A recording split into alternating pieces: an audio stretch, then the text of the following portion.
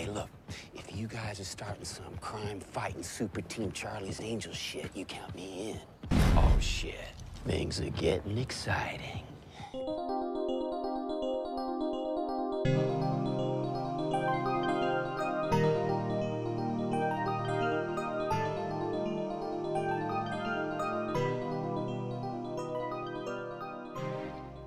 Woo! Hi, Hey, how we doing? I'm pretty good. Nice, nice. How we feeling? Pretty excited because of what we're about to do today. And what are we about to do today? Sense8, episode 7. Boom, there it is. And what is that one called? It's called WWN Double D question mark. Yes, I love it. It's actually like one of my favorite episode titles because It's like a mystery in itself yeah. that you get solved by the end of the episode. Yep. Mhm. What would Nancy Drew do? Which is, I think, a question we should all ask ourselves all Yeah. day, every day. I'm gonna use that in my life now. Once I discovered that on the show, I was like, that needs to be a phrase that should be in the universe. I'm sure you could get a bracelet. Oh, that would be cool. Yeah. Be down. Anyway, yes, today we are talking about episode 7 for Sense8, season 1. And as per usual, let's just go ahead, dive right in. Who do you want to start with? Today, Yes. I would like to start with So much happens in this episode. Wolfgang. You want to start with Wolfgang? Yeah. Okay, let's see what happens with Wolfgang. Wolfgang likes to take his strong Berlin coffee in a seat outside while it's raining. Yeah. Because that's the type of person Wolfgang is. He has a nice little scene with Kala where they get to actually spend some time together without completely terrifying the other with nudity. She goes to the temple to pray to her favorite goddess. Goddess? I should look this up. This is bad. Ganesha. Who's a really cool elephant god. I think Ganesh is a male elephant, but Okay. I'm not clear. I'm apologizing. This is not meant to be offensive. We just haven't done the research on it. And I'm sorry. But she is pretty much going to the temple and laying out all of her big changes in her life that have happened recently. And Wolfgang is there. And they have like a fun little theological discussion because he doesn't believe in any gods. He doesn't think they help. And she's like, no, they do. And he's like, well, you're a scientist. And it's a very cute discussion. Yes, he doesn't understand how she can be a scientist. Yes. And she says that me being a scientist doesn't preclude my faith, which is cute. And their storyline is pretty much tied together, I think, in this one, as they're just sitting having a meeting. Yeah. And I would like to reiterate that Wolfgang clearly has chosen to sit outside in the rain. Yes. Because no one else is out there with him. No one is there. There are probably people indoors. No, or they whatever. are. You can see Yeah. them inside the cafe, being nice and dry. It's So, silly. He's dramatic, but they're probably used to that. He probably goes in there and says the usual place setting, please. Yeah, and they'll be like, but Mr. Wolfgang, it's raining outside. He's like, did I stutter? And he says, but my Indian girlfriend Yeah. is out in the sun, and Yeah. I'm trying to create contrast Yeah. for this scene. Yeah, it's going to be great. Yeah, it is actually a really cool contrast because, they're on some rooftop in Bombay, I think, of her Right. family's place. Yeah, I don't know, because she is in the temple when Yeah. they start talking, and so I assume she just goes there. Maybe. She might be on the roof It of looks it. like the similar roof to their, engagement party. Yeah. I don't know. The point is, it's very pretty, but it's also, it's Bombay, it's warm, and Berlin is in a fun, cold, torrential downpour. So it's these fun little contrasts between the two of them, and they have a really cute discussion about, he's like, oh, so do you think our connection's kind of a miracle? And she's like, yeah, I do. And then... Well, she tells him about her. There's a flashback sequence, right? About how she came to become love. a believer. Yeah, to become a believer, to love the idea of religion and community and all of it connected at the big parade. Festival. Yeah, the big festival they're Which having. fun production note, they actually got to shoot there. They didn't get to do, I think, any close-ups. They just did crowd shots because Yeah. that would be a logistical nightmare to shoot. But they did actually go to the festival, which is fun. And then more of the close-up shots with, baby Kala, with that cute Indian boy. Yes, I like that scene. And for one, those two kids are both really well chosen. Yeah. Most of the baby versions of the Sensates, I think, are really well cast. But Kala's super cute. She gets lost in the crowd when she's a little girl at the festival. And then cute Indian boy, who I don't know his name, but he's adorable, kind of grabs her hand and takes her inside one of the floats? Yeah. Floats, I guess. Yeah, and then she gets to look out above the crowd and through the eye of I don't know which I think it's god. Ganesha. I think it is. Yeah. And I like that shot, and it was the music and everything. Yeah. It really captures what she's talking about, I think. Yeah, there's a sense of like joy and celebration and community. It's and like the opposite of Wolfgang. I picture Wolfgang in that situation thinking it's the worst thing ever. Yeah, exactly. But it's colorful, it's bright, it's fun, and it's very impressive that they were able to shoot some of those scenes there. So, yeah, so she explains that to him, and then they're about to kiss, and then Felix friggin' cockblocks him. Sensate cockblock. Anyway, and it kind of re-picks up his storyline again, where Abraham, the man that they had met a few episodes prior, that they're going to sell the diamonds to move. Felix is supposed to meet up with him later that day. Wolfgang is saying, yeah, I think I need a break from Berlin. I think I want to go to India. And Felix is like, yeah, that's cool, whatever, that sounds fun. You need to change. And then when they're back in the lock shop that they both work at, Felix comes storming in and he's like, something's wrong. Something's horribly, horribly wrong. There was no meeting? There's no meeting. I went around the guy's place. He's not there. There's no lights. Like, something is going down. And then he says something to Wolfgang like, hey, maybe, I can take that Indian trip with you. He goes to the door. There's a girl calling for help. And then Wolfgang's cousin immediately takes the mantle as worst cousin ever.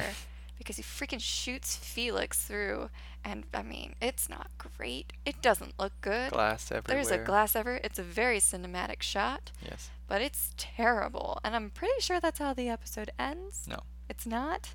Oh, that's where we think it could have ended, but then there's like always that one extra scene. This episode has a lot going on. Yes. So there's enough material for multiple cliffhangers. I was going to say, oh my god, it's totally not where it ends. No. Not thinking about the ending. And but it is stressful, and is the first time any of our Sensates friends, or Sensates, are injured.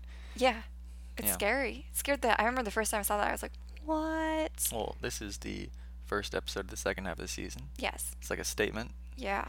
Things You're are telling happening. me. Statement of violence. No, it is interesting. I still find it very stressful. Yeah. We have noted, having seen all of Sense8, that there aren't a lot of deaths, really, No. The sidekicks don't die, the Sensates don't die. Spoilers. Maybe it would have been different. I know, spoilers. Spoilers, yeah. This is an inclusive podcast only for people who should know already all know things. this. But, it's funny because... Well, they don't die. They don't die. Maybe that would have been different if they had 5 seasons and they wanted some drama or something. Yeah.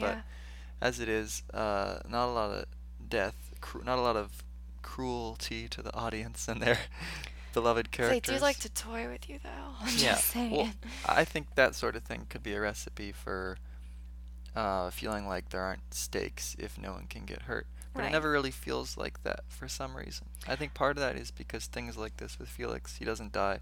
However, he is pretty much out of it for the rest of the season. Yeah. It's not like... There are consequences to getting hurt and the violence. It's not just like, and I'm back for the next episode in top fighting shape. It's a tricky tone to manage, because I think this is the kind of show where it would feel a bit weird if people were dying left and right. It's such a positive, life-affirming sort of thing. It's harder to sustain that if all your characters' best friends are dead. Right. True. But you do need the consequences anyway. Mm-hmm. Yeah. But for now, he doesn't look like he's in good shape. It looks bad. I remember the very first time I saw this episode, I was like, oh my god, they killed Felix. And I wasn't even I wasn't super invested in Felix. I thought he was really fun. And then they're going to pull that thing that they always do once, like, a character you're not sure if he's going to pull through. They're like, let's do flashbacks and show you how great of a friend he is. They do. That's something we have to look forward to. I guess that's in the next one. And I always associate it with this one just because this is the one where he gets shot. No. Yeah. But I mean, even without knowing that, it's still stressful. And even knowing it and seeing this episode multiple times, I still get really, really stressed when he's Don't go to the door. but I'm like, don't do it. And he does every time. Never changes. But, That's pretty dramatic for Wolfgang there. yeah. We should...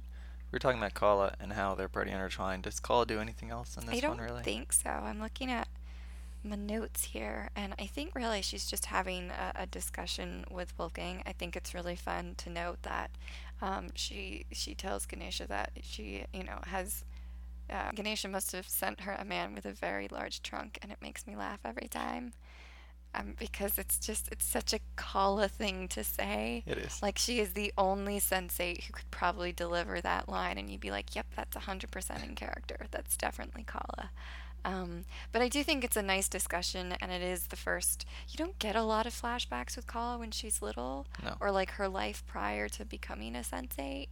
The only indication is, she's worked really hard and studied at university, and you'll find out a little bit more down the line, probably in the next season, I believe, where she's pretty progressive in terms of like being a working woman in India. She's not having a traditional marriage. Mm-hmm. She's doing a love match.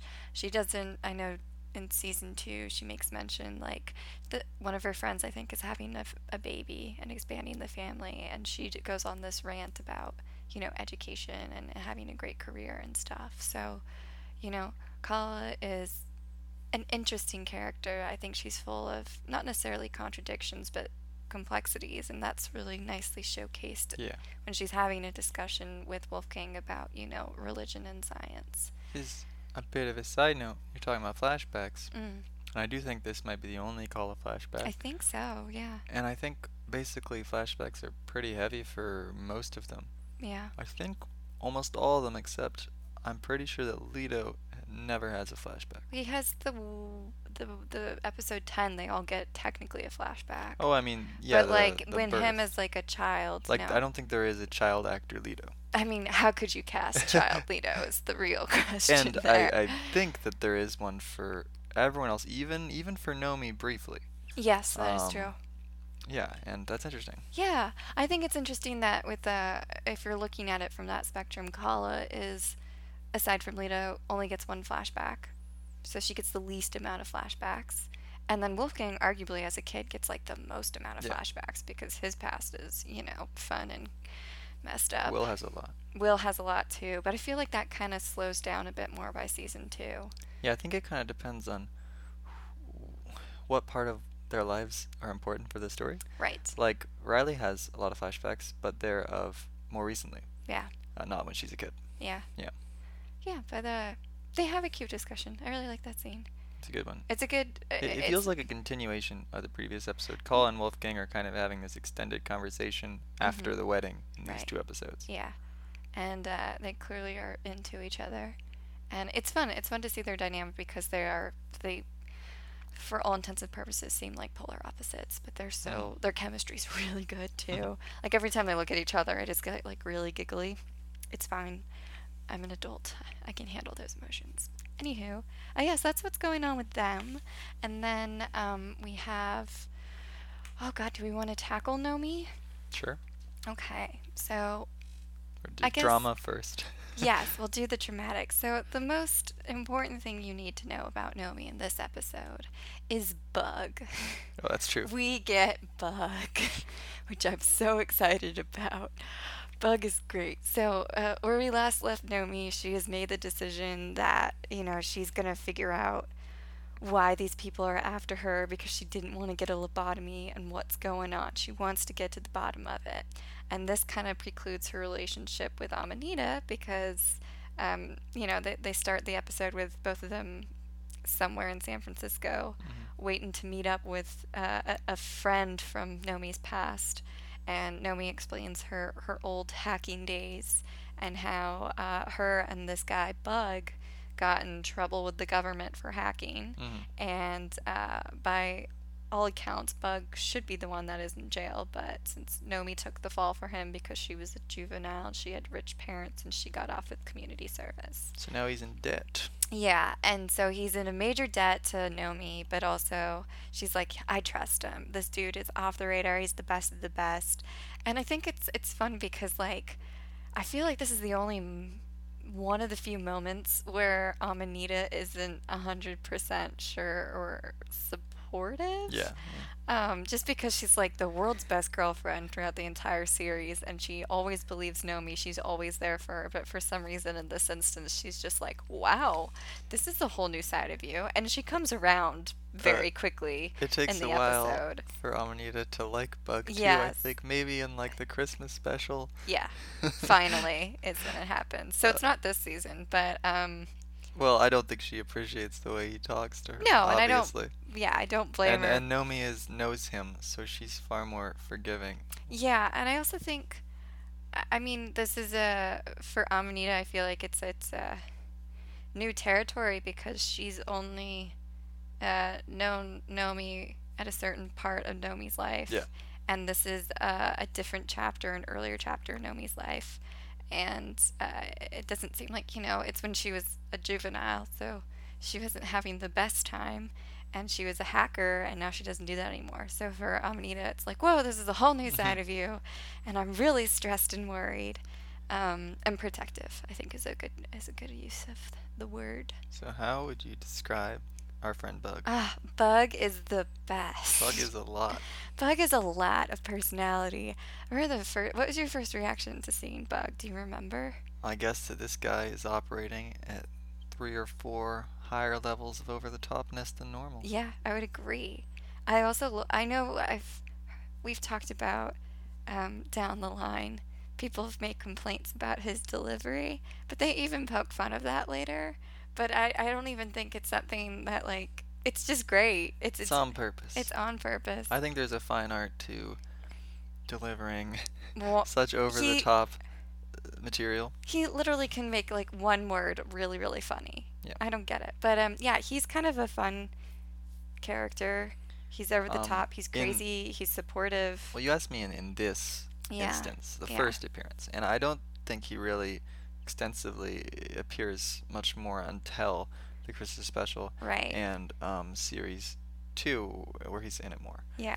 But for now, I think it was much more an impression of this guy is half really entertaining and half sketchy, because of course you are thinking he could betray them or something. And we just saw something like that happen to Riley, with a person she knew from the past. Right.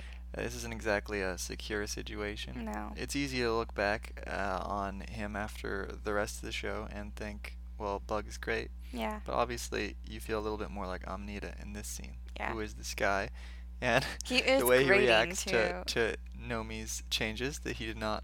I'm not unclear if no, he was not aware. He was aware but forgot. He's aware but forgot because he goes, "Where's Mike?" And she's like, "I'm Mike." He's like, "Oh my God, you're right." Well, obviously, I'm an idiot. She must have told him, but he's never actually seen Nomi. Seen her. Yeah. And I think it's very interesting because I imagine it's. Some of this comes from experience on the writing side of the idea of a person who is fundamentally well-meaning, but they're not necessarily very good at they're not talking about and stuff that they are confused about yet, essentially. Which is, I think, another reason why, like, this is someone from Nomi's past and someone who is probably not the most considerate or quote unquote, it's unintentionally I mean, he even's like, no disrespect, and you're like, I can get why Amanita gets on the defense. She's like, I mean, her name is Nomi. Like, and the thing he says is certainly a thing that people have derogatorily said, about how he would have sex with her, basically. He's like, you're so hot now. And that's certainly not a thing that would come off very well typically. The difference, as I said, is that Nomi knows him already, and she clearly can tell that he's not trying to be I don't think there's any awful. I don't think there's anything malicious about Bug, but you might not know that right away. And so Amanita's response is very That's how I would understandable respond. because Yeah. that's how you probably would want to respond to most people if they were saying those words. Yep. But Buck is clearly a special case. Yes.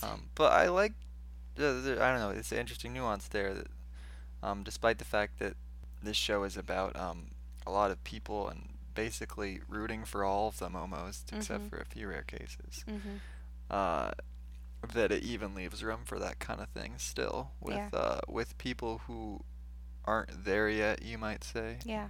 Yeah. Yeah. Who are working on it. Yeah. Yeah. It's not like he even has to come around to the idea. It's just the fact that, like, I don't think he knows how to react or handle it. I think one of my favorite moments is when, they've made introductions and he is showing them the equipment that he's got for them because Nomi's going to use it to spy on Metzger and figure out, who the hell these people are that almost, try to lobotomize her. And why they're, breaking into their loft and making them feel unsafe and essentially putting them on the run. They're in hiding right now. Yeah. He's showing her all of these, like, different pieces of equipment. She's like, I need this, this, and this. And honestly, it all sounds made up to me. But, I buy it because they say it with confidence. And it's very likely this could actually be a thing.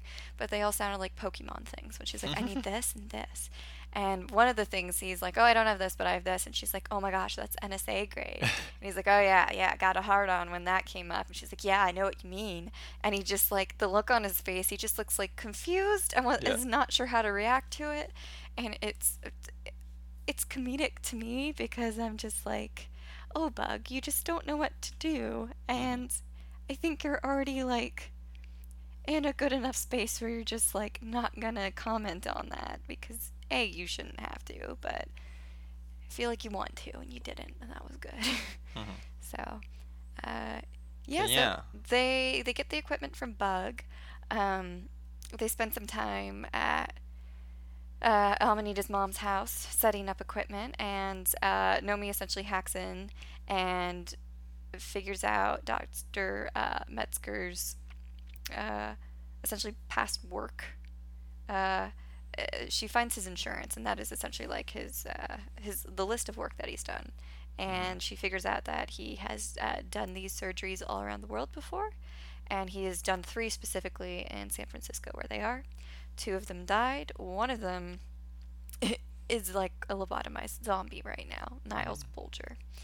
And so they go to track him down. Well, they go see the guy, Niles, first. And Nomi freaks out. Yeah. It is important to note that before this, in order to hack into his computer, they go to a coffee shop and they copy all of his information, and they he abruptly leaves the phone with his phone, and Nomi gets he gets a call from somebody, seems really stressed out.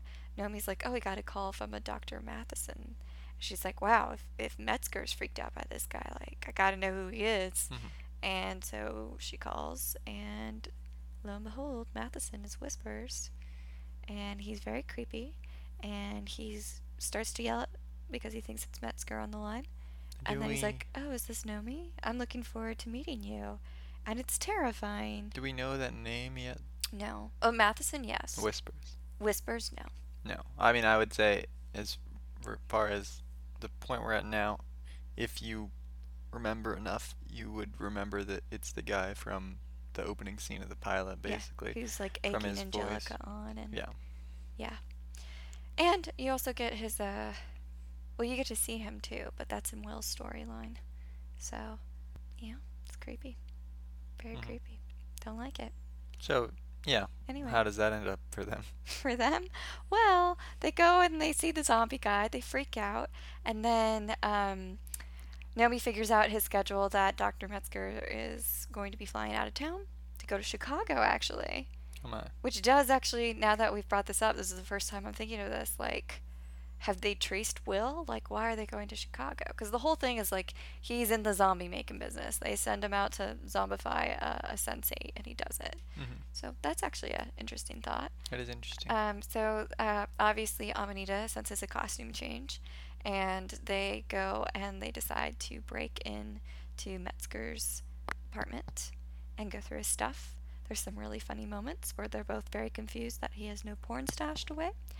Amanita spots a picture with him with Dick Cheney, and she's like, oh my god, he's evil. But then she's like, he can't be all evil because, lo and behold, he has Nancy Drew books. He comes back to the office, his apartment early, while they're trying to essentially get everything off of his computer. So Nomi's stalling for time. Amanita's being a badass with some pepper spray and a hammer, and she's just like, you need to start talking and tell me who the hell you guys are. And he was just like, no, I think I'm glad you came back. We can work this out. And she's just like, really? Because, like, I've seen your surgeries. I see what they do to people. You're making zombies. He's like, no, I heard you went to go visit Niles. He's like, that must be why my flight got canceled. But she's like, oh, did Dr. Matheson tell you that I went to go visit Niles? And he freaks out. And then he's like, oh my god, what have you done? Jonas pops up in there and was like, Nomi, you gotta get out of there. It gets really stressful. I mean, when is the last time we saw Jonas? Not for a couple episodes, I feel like. Not since he told Will to, like, you gotta go help Nomi escape. But Jonas shows up and is like, it's an interesting scene, because I remember the first time I saw it, like, I was kind of on board with Nomi, being like, I don't know who this dude is, and everybody's scared of him, but, you know, I'm a confident hacker, and I'm going to find answers. And it's not until that moment where, even though it's clear that Metzger is scared of Matheson, both in the coffee shop and when his name is mentioned again in the apartment, it's not till Jonas shows up where I was like, oh shit, Nomi's probably made a huge mistake right now. And because there's some sort of gravitas with Jonas when he sends you warnings. He's like, you gotta get out of there. And I think it's because, like, every time he's warned one of the sensates about something and they haven't done it, like, shit's gone down. So whenever he pops up and tells you to do something, as of now in this series, they're like, yep, we should probably do that. And then Niles, the scary ass zombie who is comatose, just comes in, guns a-blazing, like some freaking Terminator. And the girls escape. Metzger tries to escape. He gets shot. And then Niles blows his own brains out. But it's a really interesting shot where the girls are looking at him from, you know, around the corner in a hallway, freaking out. And there's a mirror in front of him, and Matheson is in the mirror when he shoots himself. And that is how this episode ends. Mm-hmm. And then it cuts to the preview for the next episode, where Dr. Matheson's just staring right into your soul. It's scary. Yeah, it's really stressful, and it's, I think, a great scene. It's a great action scene where the situation just turns on a dime, where they think they're in control with Metzger, and then I know it's silly because he's not a great dude. I mean, he, like, lobotomizes people. Mm-hmm. But I love that, like, the three of them are trying to get out together. Yeah. Obviously, it doesn't work. Only the girls escape. Well, but you feel bad. You feel bad because you're just like, wow, I don't know what this guy did. I mean, I kind of do, but whoever he's working for is clearly so much worse for him to be so scared to actually, like, ditch any and all pursuit of medically, you know, helping Nomi, to be like, Nomi, we got to get out of here. Mm-hmm. So it's a big scene, and it raises a lot of questions, like, what the hell? Zombie? Matheson? What's happening? So, good times. Yeah. Good, fun, happy times with that. And this is after Felix has gotten shot, yeah. So it's like, what? Right after, actually. Yeah. I remember the transition because it was really cool. Yeah. Because Wolfgang is over Felix's body, like, oh no. Yeah. And everything is slow motion. Yeah. And then the transition is the noise of the crowbar falling from the door, yeah. where Amanita used as an alarm system. Yeah. Scary. It's exciting. Really good. Who else we got? Well, those are the big ones, mm-hmm. of course. But there is quite a lot that goes on, I think, in this one. Yeah. Will goes with Diego to actually follow up on their previous case attempt, to talk to the young kid that they saw watching on the security footage the night that Angelica died. Yeah. And Will gets in contact with his buddy that he rescued. In the pilot episode. In the pilot. Yeah. Who has contacts, and so he takes them to the gang where the kid is from. Yep.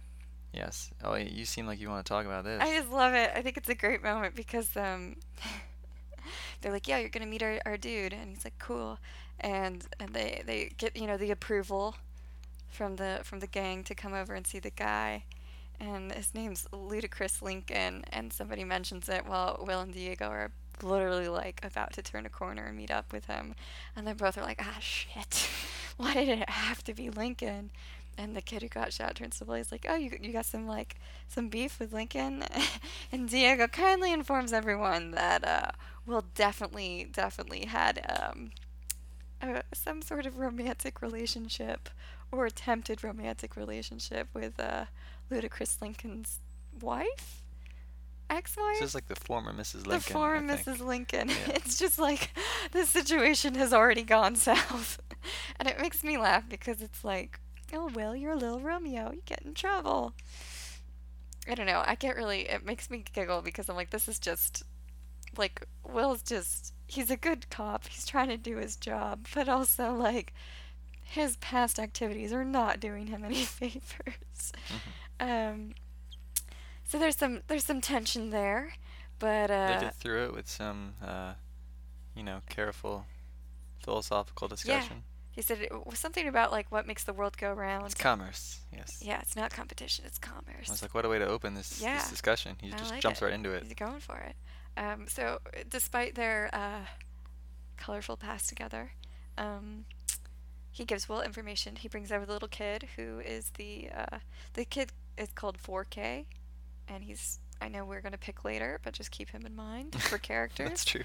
So the little kid is the one who was keeping an eye on the corner of the church and saw stuff. He took pictures because there was a van, and so they get a license plate off of the van. But more importantly, you get to see the kid snapped a picture of Whispers, who is Dr. Matheson. And the kid is like, yeah, just based on how everybody was reacting, you could tell this guy was in charge. And they're like, okay, good information, thanks. They follow that up over to the van company that rented out, and Will has a vision of Angelica, shot dead in the van. And the guy who shows them van is like, this is like the cleanest van that's ever been returned to us, so if there are any problems with it. So it just kind of adds on to, it's a nice tie-in to Nomi's storyline, because they're slowly connecting the dots, but they're coming at it from different angles. One from, law enforcement, and one from a less legal activity with hacking, and they're drawing some pretty scary conclusions. Like, this is a guy who has no problem taking out somebody and renting a van and being creepy with security cameras. This is a guy who has no problem somehow knowing that Nomi's on the other end of the line, and we don't quite understand at this point in the story what the hell happened with the zombie, but that Matheson's behind it. Yeah. Like, literally. So, yeah. Fun, scary reveals. And that's pretty much Will's storyline for this episode, is him and Diego are on the detective hunt to get answers. More good material for Diego. Yeah. You'll have to consider. I know. It's always tough. But, so that's their storyline.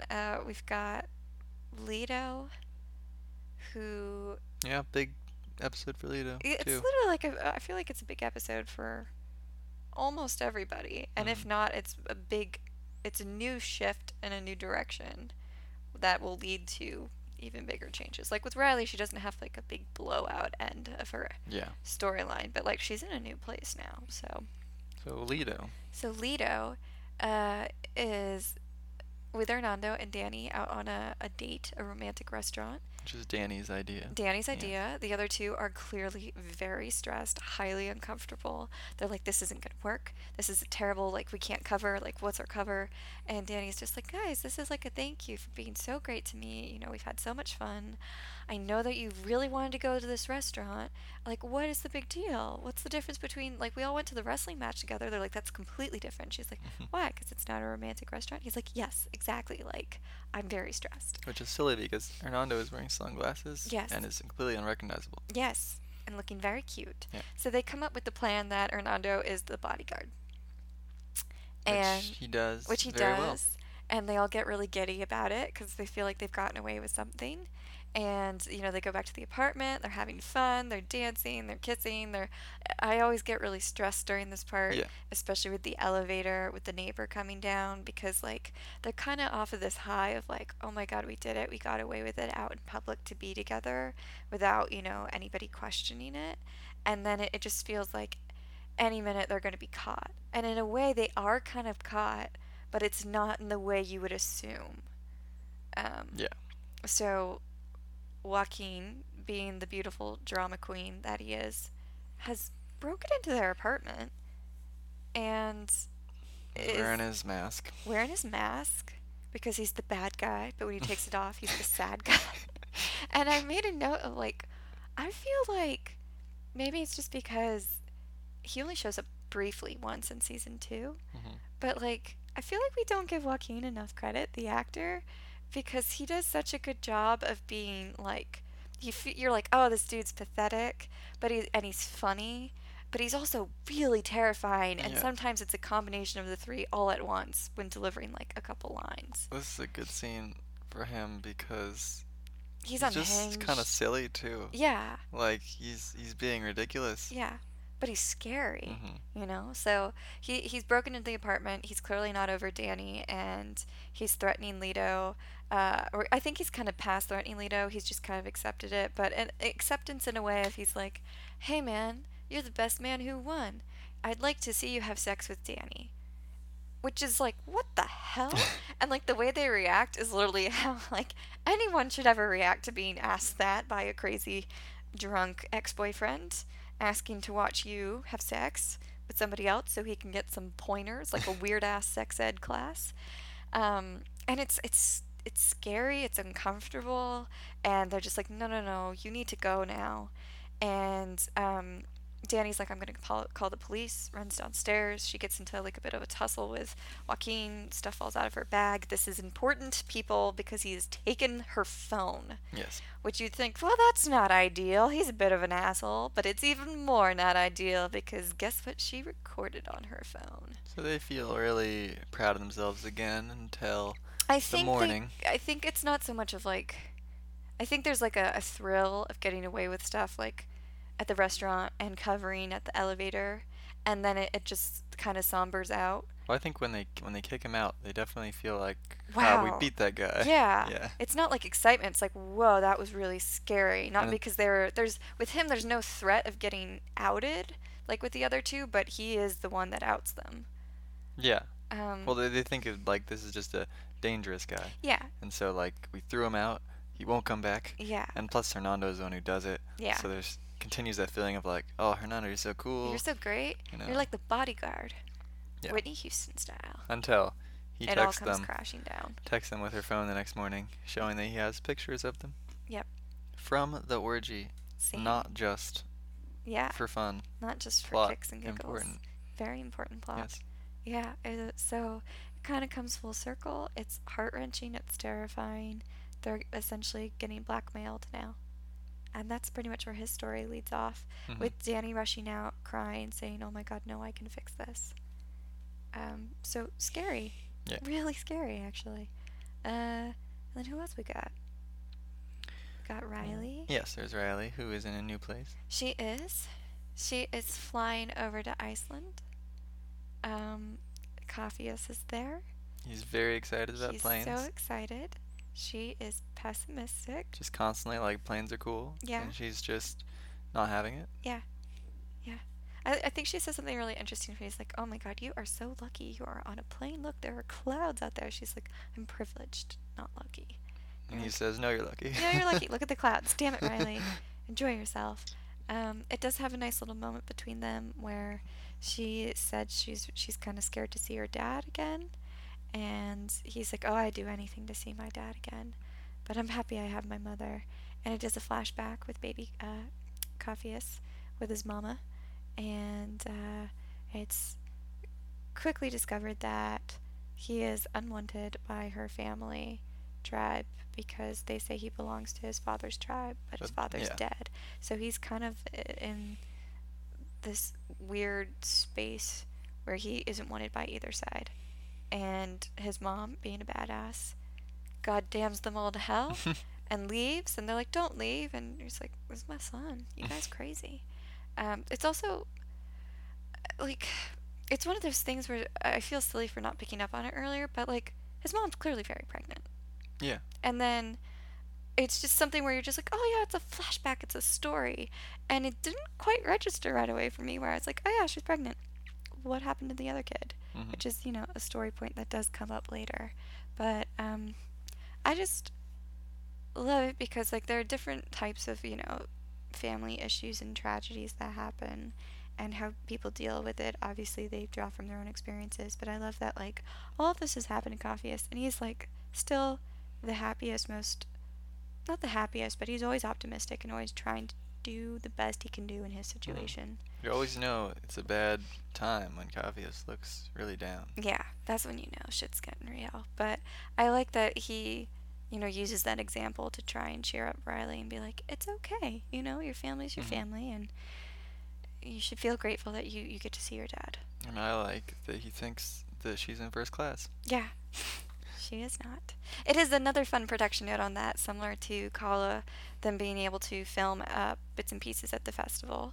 As we will post probably by the end of this season and the episode extras, a little behind the scenes video that they released for the making of season 1. In this particular episode, the flight that they are on is an actual flight. It's a booked flight. The people that you see on camera, I believe, are crew members for the show, because they're actually flying to Iceland to film their scenes in Iceland. And so they did what they do, and they're just like, well, what, we might as well film it, because come on, we have a scene on an airplane of her going and landing in Iceland. This is the opportunity to film that. And so they made up a little fake airline and just like put it all over the covers of the seats that you can see like the little brand, and it's great. I think it's really fun where it's like, yeah, well, I mean, if we're gonna do this as realistically as possible, we might as well shoot it. Yeah. And they did, and it's fun. But it's nice to think that, like, oh yeah, a majority of the cast and crew on that flight, like, they're in those scenes. Maybe not the rest of the cast, but it's fun. It's a fun little trivia. So she does that, she lands, and she gets to see Murder Eye's dad. Who has the most murderous eyes but the kindest heart. Yes, it's true. No, her dad is a sweetheart. He is in contention for best dad with Kala's dad. He plays Baba O'Reilly on her arrival. Yes. On a ukulele? ? Is it? It's something It's of something that nature. of that nature, and it's very sweet, and he has a delightful voice, and he's just so thrilled to see her, and makes her pancakes, tells her he's proud of her for being a DJ, subtly slides in there that, he has to go practice, but if she wants anybody to drive her anywhere, Sven is there. And you're like, why can't Riley drive around? Yeah. I don't know. Yeah. I don't know, though. The first time I heard that, I viewed it more as like, oh, she can't drive. It was more of, oh, she's back home. People are excited. They want to hang out with her and spend time with her. So if she needs to go anywhere, they will be there to help. Well, I believe it's the next one where she explicitly says she doesn't drive. She's like, I don't drive anymore. Yeah. So just little kernels there. And she gets a tiny little foreshadowing to the next thing when a creepy voice appears behind her. And says, you should not be here. Which is horrible. Yes. Makes me jump every time. It's like a horror movie. Yep. But that's pretty much her storyline, is just kind of settling home. And you can tell she's just like so much more at ease here. Something about, not getting chased by drug dealers really does it for you. There's not a plastic bag in sight. Yeah. So, and who else we got? Son? Yeah, well, I was going to go to Coffeus. Yeah, that makes more sense. Coffeus just, continues his job. Yes. Of transporting Amundi to the hospital and back. I think basically he just does that until he goes and sees Silas Kabaka again. On this week's episode of Chopped. Is there nothing else happens to him, right? No. Yeah. He goes to him. They're just sort of having a general discussion. It's for her so birthday? It's her birthday, which I would like to note, thank God we were not invited to, because it is at the tippity top of like a skyscraper rooftop. It looks like a helicopter landing pad with just presents galore, which presents galore sounds fun, but like helicopter pad with like I feel like there's some hind winds going on there, Mm-hmm. and I just stresses me out. I'm like, oh God, stay away from the edges, small children. But it's another one of those things where Silas Kabaka, just when you're like, he's all right. Yeah, he's having a He's a nice good birthday dad. celebration. He takes a little break Yeah. to go downstairs And and he chop someone's hands off. yeah, with such efficiency, you know? Yes. He pretty much I wonder what it is about him constantly like threatening Capheus, because it's like I get it, you're scary, but at the same time like we do get a little complacent with him after a while, which is why I find it so shocking, because I'm like, we were just upstairs with your daughter's birthday party. You're just being great. Now you got to go and like chop off some dude's hands. He just wants to make it clear to Capheus But he's what such the a good stakes father. are. Yeah. But this is actually another one of those instances where it's like character and plot are happening at the same time. So it's a nice wake up call again for Capheus that you're working for a very dangerous man. Yeah. But because he's chopping off some dude's hands. But it's important to also note that the dude's hands that he's chopping off is, I believe, someone who works for the Superpower Gang. Yeah. And that kind of instigates for future episodes the Superpower Gang getting all up in Capheus's business again. Mm-hmm. If you don't remember them, they're the ones that, mugged the Van Dam. Yeah. And they are not the same gang that called him Van Sham. I just want to clarify that. And yeah, those are just some guys. I'm not sure Yeah. who those so, are. But yeah. they've been in a power struggle with Yeah. Silas because that's why he talks to Capheus. Yeah. He says, like, those guys were bothering me. Yeah. Now they're, how do you say? They're licking their wounds. Yeah. Because of you. They're hand stump wounds now, because that's Yes. just, oh, it's so horrible. It's Sorry, a very, just the trauma. very quick moment. It is. I think it's shocking because like you're not sure if he's gonna. I mean, he's gonna do it. You know what's gonna happen. But like for some reason, I thought they were gonna cut away, and they do not cut away, man. Although they see do all that. those scenes with their blood splashes. Yeah, he's I- very good with his apron. Though, here is my thing: if you are gonna wield a machete to cut off somebody's hands, but you don't want to get your nice little suit for your daughter's birthday messed up. So you put on an apron over your white shirt and nice snazzy tie. Why the hell would you get a white apron? I mean, you're gonna have to wash that blood out anyway. That's Like, a good point. what? These are the questions we I have was to just ask. thinking about, I've seen some people say they don't like that Sense8 pretty much exclusively uses CGI blood. Not just for something like this, but for its gun shooting scenes. Well, they use squibs for that. For like, They don't really, not in Sense8.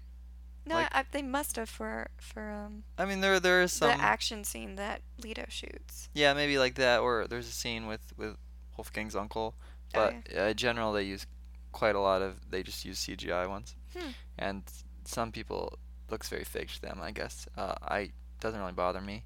I Yeah. guess I'm not expert enough to be able to tell really, Yeah. but in general they do use that, and I do notice that it always looks very distinctive Yeah. on the show because it always looks the same sort of way.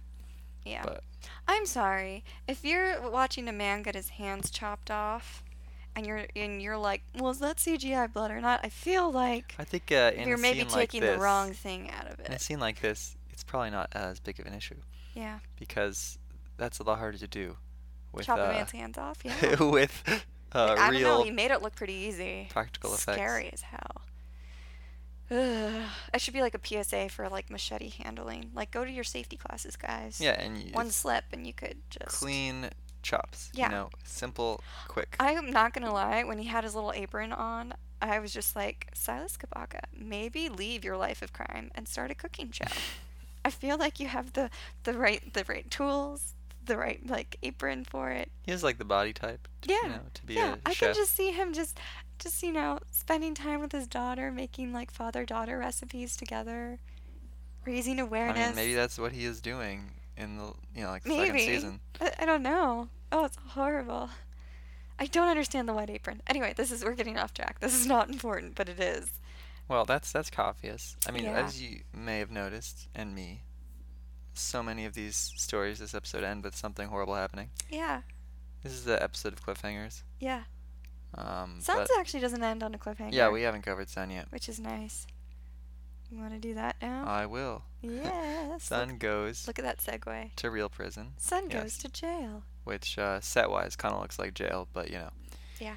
And she meets her new fellow ensemble cast of cellmates, 3 of them. Yes. The older lady, the younger lady, and the in-between lady is how I'll refer to them. I don't remember their names. The 2 husband killers and the 1 father killer. That's true. Yeah. And the youngest one and the oldest one are much more present, I think, as characters generally. Yes. Especially the older one gets more stuff, like the Christmas special as well. Yeah. But for and now, in season 2. I think that the one we know best is the younger one. Yeah. Because she, what did she do in this one? I'm sorry. Did she actually help her in this one? Yeah. Yeah, she helped her. Yeah, so in this one, it's a great moment where she gets transported to prison. I mean, that's not great, but they seem to have like rope handcuffs. Did you notice that? No. When they get off the bus, they're like not like the traditional metal handcuffs that I would associate with like, you know, prison. Interesting. And, you know, police and stuff. No, it's like a weird rope thing. You should look into that. Anyway, just because I've never seen it before on screen. But she goes there and her inmates, like fellow inmates, completely subvert expectations because they come across as so intimidating where they're just like, you stole that money? You almost bankrupted your father and brother's company? And they end it with like, well done. We're proud of you. We're so proud of you. Sticking it to the man. And it's like, these are some, as one of her inmates says, sometimes the only brave and honest woman you're ever going to find is in prison. And she gets to kind of hear their backstories. 2 of them poisoned their husbands because they were beating on them. And one of them, she's like, I pushed a wheelchair down an elevator shaft with my father still in it. And I feel like it's a great Chicago musical like moment where it's like, he ran into my knife 10 times. I do not take blame for it. I guess, you know, we can assume her father was equally bad. Horrible. I was thinking during this scene, obviously, this is a slightly rosier view. There must be some people in here who are just, you know, straight up horrible. Bad people that didn't have a reason. But it's a theme of like women getting beaten down by men. And the theme, I think, just as it applies to Sun, of like women who were being forced to essentially sacrifice, maybe the wrong word, but like do what their family decided should be done with them without getting to decide for themselves. Right. And so they have solidarity with each other. Right. And, you know, that's fitting for the themes of it. Plus, there's that one woman in the prison who's super mean to Sun, so we can just assume she's an awful person. Bitch. I don't like her. I'm sorry. That was harsh, but true. Yeah, so and then there's like that sassy guard who was like, well, you're here, son. You're going to learn like female vocational skills. And she's like, do you know how to sew? And Son's like, no. She's like, Did your mother not teach you? Did your mother not teach you? And she's just like, my mother died. She's like, oh, okay. And so she gets one of her inmate cellmates, I guess, prison block mates, the young one who she volunteers to help teach her, and she's obviously like one of the better ones in the class. But it don't matter because her work gets stolen by Sewing Bitch. And Sewing Bitch is just like, I'll see you outside. Just kidding. Because she's horrible. Also, sewing is hard. So, like, if you're good at it and you're fast at it, like, you 100% deserve to get to go outside in the sun. Yard. Yeah. But you can tell our character son is just like, well, this clearly is an injustice. And she asks her, she's like, does this happen often? She's like, yep, pretty much.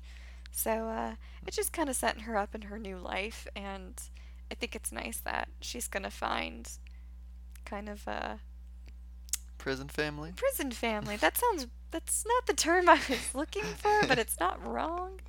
Yeah, she finds, you know, camaraderie with women who have been not identical situations. That's probably nice for her because, as far as we know, she never really has had that except for her mom. Yeah.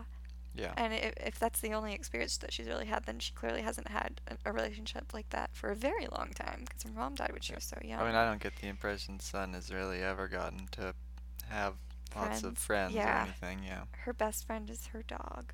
That's true. And her martial arts instructor. Who I don't think we really talked about, but she did have to leave behind. Yeah. You know, which is just to go to oof. prison. But the dog's still alive, so you know that's okay. Yeah. But yeah. So I feel like there's one person we forgot. Who? I don't remember. Oh gosh. No, I think we did everybody. Oh, we did do Wait, everyone. Will. No, we did Will. We did Will. No. I'm gonna count I think them again. we did everybody. Okay. Will. Yeah. Riley. Yes.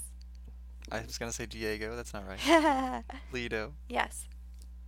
Kala. Yeah. Wolfgang. Yeah. Coffeeus. Yeah. Nomi. Yeah. And Sun. And Sun. We oh, did it. Look at We that. did it. Okay.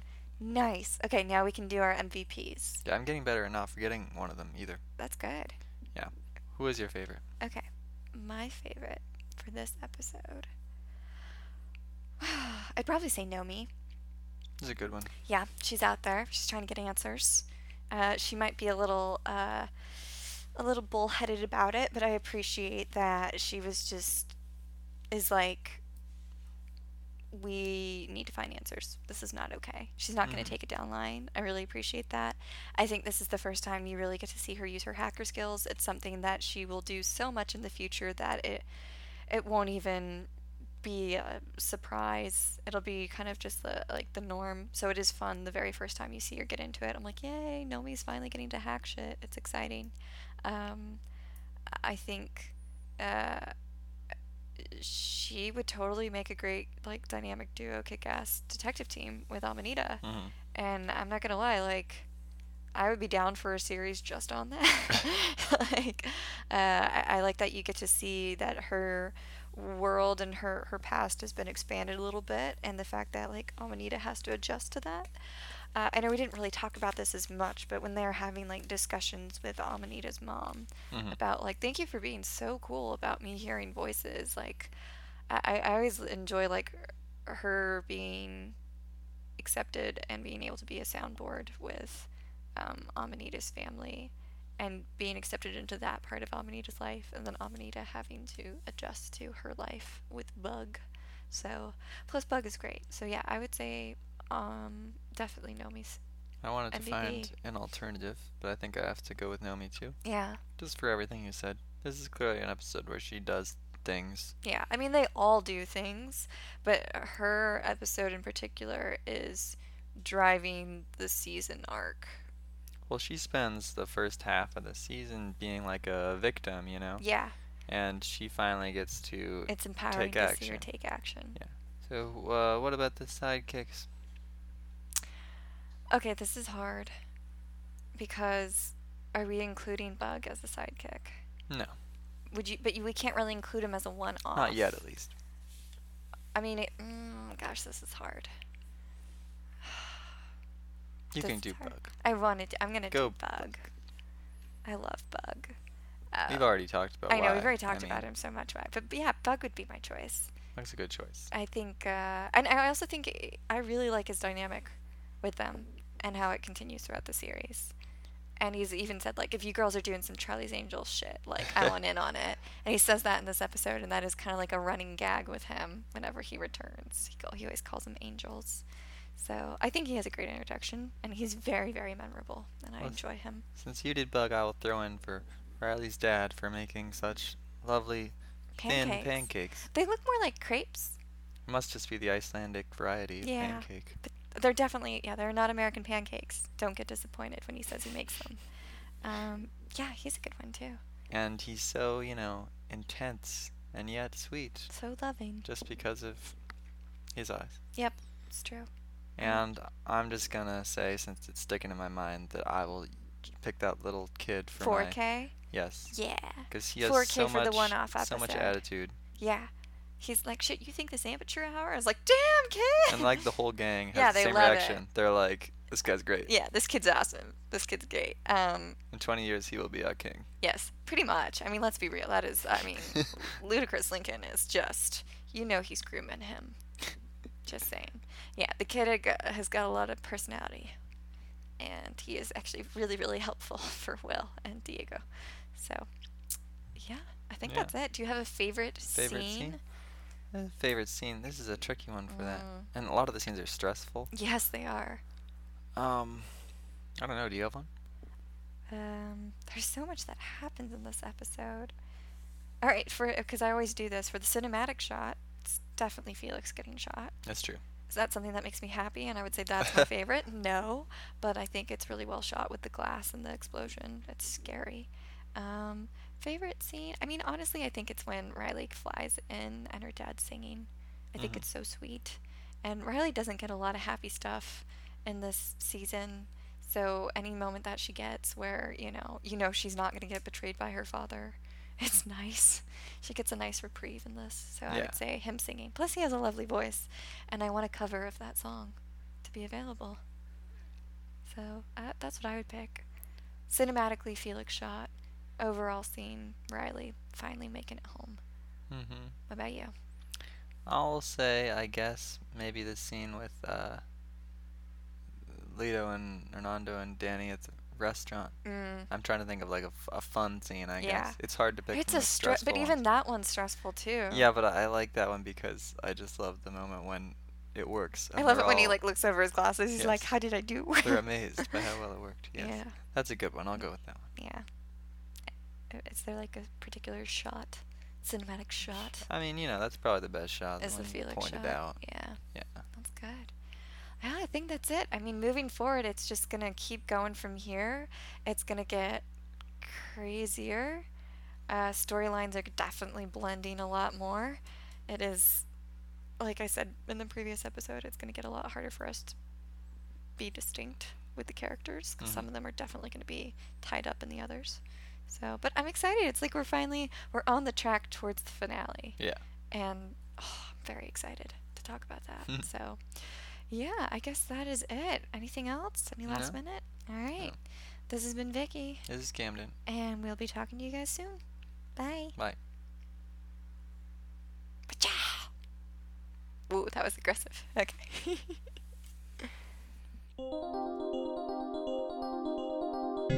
If you guys liked our show, please let us know. You can rate and review us on Apple Podcast, and also feel free to contact us on our main website. That one is grumpyoctopusproductions.com. That'll link you up to all of our social media. You can follow us on Twitter and or like us on Facebook, and you can reach out to us at our email account. That is grumpyoctopusproductions@gmail.com. I think we're sensing a bit of a trend here. Also on the website, you guys can check out all of our episode and production notes and fun little extras as well. So, as always, thanks for listening, loyal listeners. Alrighty, signing off.